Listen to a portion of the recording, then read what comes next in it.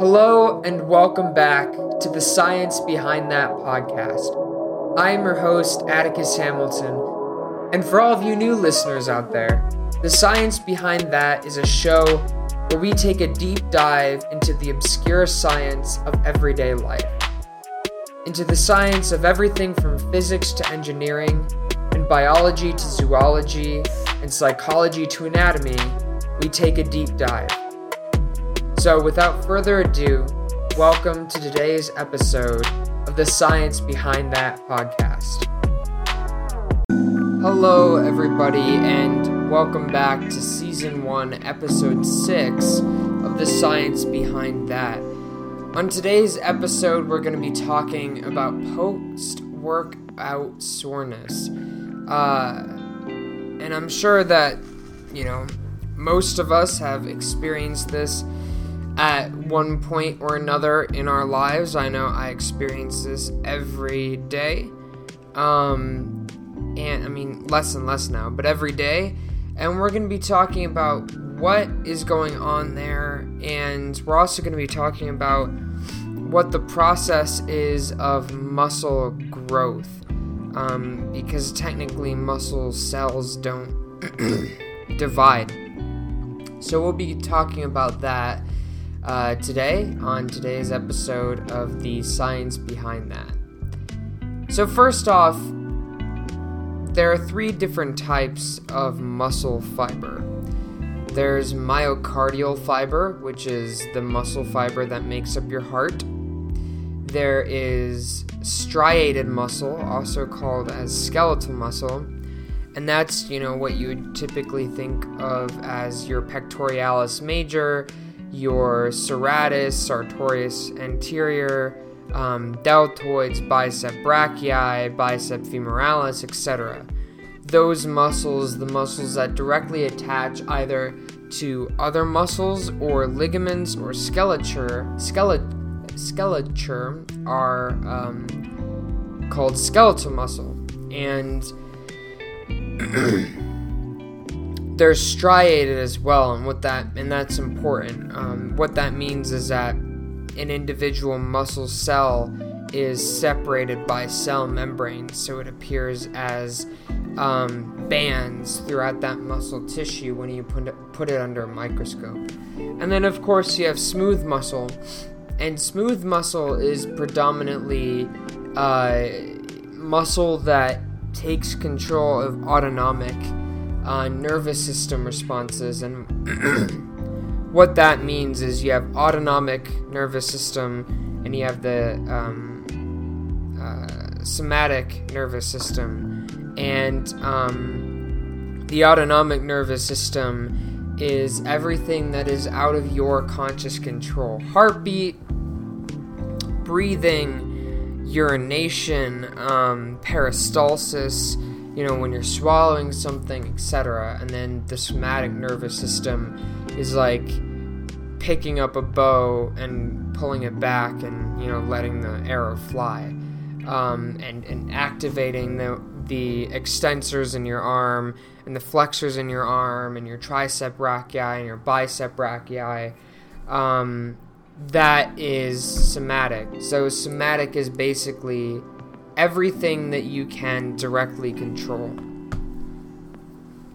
Now, when you work out, you are basically tearing your muscles. And I know that sounds scary. But you're forming micro abrasions in your musculature. And what that does is you're tearing the muscle fiber, and then after your workout, what happens is your body will fuse those exposed torn muscle fibers together and cover it over with keloid. And what keloid is it's scar tissue. And so we're going to break down how this happens. So you're at the gym, right? Let's say you're on the bench press and, normally you bench 105 pounds, but today you're really going, maybe you went on a date with somebody, I don't know, so you're really excited. So you put an extra 50 pounds on the bench press, so now you're pressing 150 pounds, right? 155, I guess. So what's happening? Well, you're laying down, and when you're bench pressing, you're exercising pretty much the main muscles you're exercising are your pectoralis major, your deltoids, your tricep brachii, and your bicep brachii, and those are the muscles of the upper arm.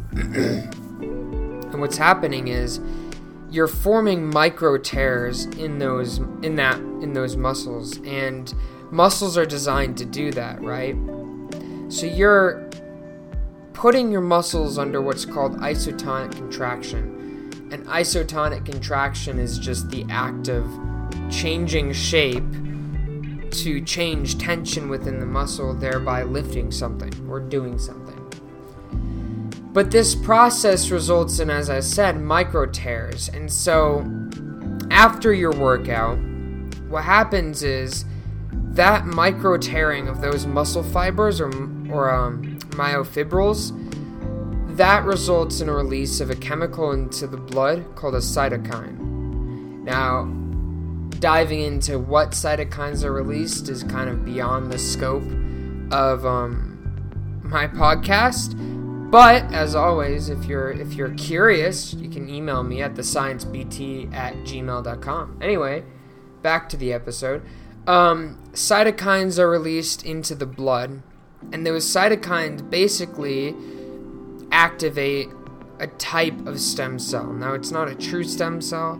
It's a muscle progenitor cell, which is just a big fancy word for a cell that attaches to the ripped region of muscle, and it fuses those fibers together, with scar tissue, or as we say in the medical world, keloid tissue.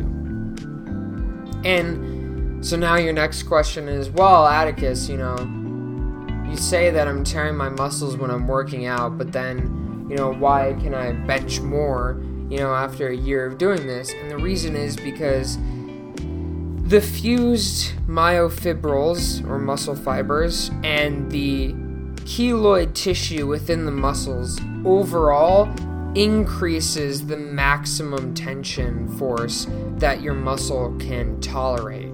And it also increases the stability of its isotonic contractions, meaning that the more you work out, the more you tear your muscles, the better they are at maintaining their structure under stress. It's the same principle behind if you're brand new to archery and you start out archery on a 30-pound bow, right? After a while, you're going to be like, all right, this is too light, And so you go up to a 50-pound bow, and it's like, woof, that's really heavy. But after a while, you get used to it because your muscles have adapted to tolerate larger weights and more pressure, more tension force. So that's what happens after you work out. So now let's address this muscle soreness. Muscle soreness can be attributed to two things. One is lactic acid, and two is that very process that we just talked about. Okay? So that very process that we just talked about, which I'm just going to call muscle repair, or post-workout muscle repair, as my name shall imply, it only occurs after a workout.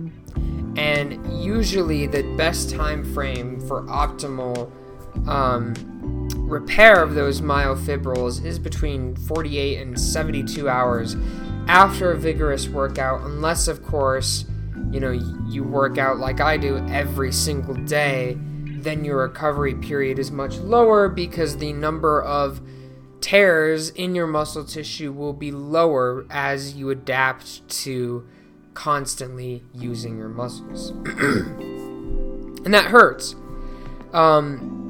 I think people often forget that there's a lot of nerves in the muscles. There are a lot of nerves in the muscles.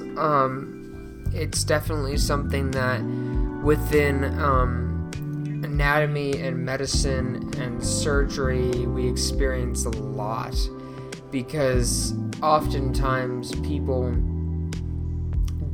just don't realize the sheer number of nerves that are embedded in muscle tissue, and there are a lot of nerves in muscle tissue, and so that process of repair, when if you haven't worked out before, it can be a really shocking thing to your nerves, and so your nerves will relay that information to your brain and be like, whoa, there's an issue here.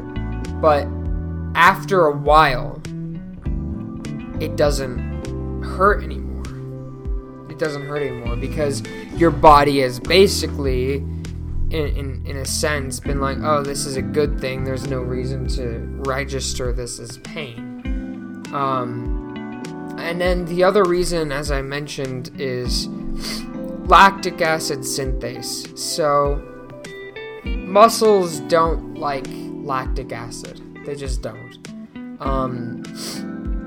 However, lactic acid is kind of a daily part of exercising unless you have been endurance training forever. And all endurance training does is it acclimates your body basically to tolerating lower oxygen saturation in the muscle tissue.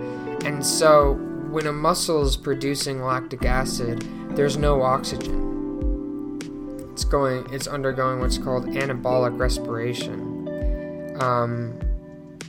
Anaerobic respiration, not anabolic. Anaerobic respiration, and that produces lactic acid. And that lactic acid, again, activates those nerves within the muscles, and it tells the body, there's a lot of lactic acid here, this is painful, you need to slow down. And so that's about it.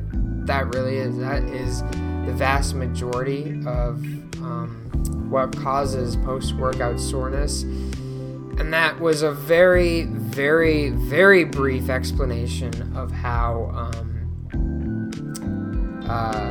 muscles repair after a workout and how they get bigger. And I really like this topic because one of my one of my areas of interest, and probably my main area of interest within medicine, is called musculoskeletal regeneration using stem cells. And this topic kind of falls into my little wheelhouse there. But so that's generally how it works. It's a very simplified overview. I hope you enjoyed that short overview. If you guys want to hear more, if you want to hear more about how to, alleviate this workout soreness, if you want to hear more about how the flu can kill you when it infects muscle cells, be sure to email me at thesciencebt@gmail.com and let me know. And if you just like the show, you can email me there too. So thank you guys so much for listening to my podcast. It really means a lot to me.